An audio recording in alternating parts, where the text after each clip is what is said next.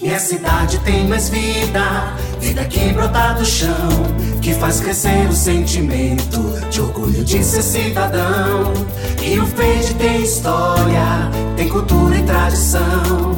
Nosso povo é mais feliz e tem fé no coração. Natureza que transborda muita paz e alegria, alegria de uma gente que se renova a cada dia. Rio Verde, como eu gosto de você.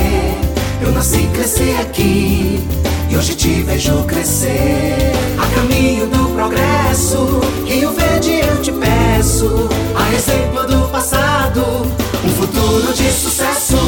Rio Verde, como eu gosto de você.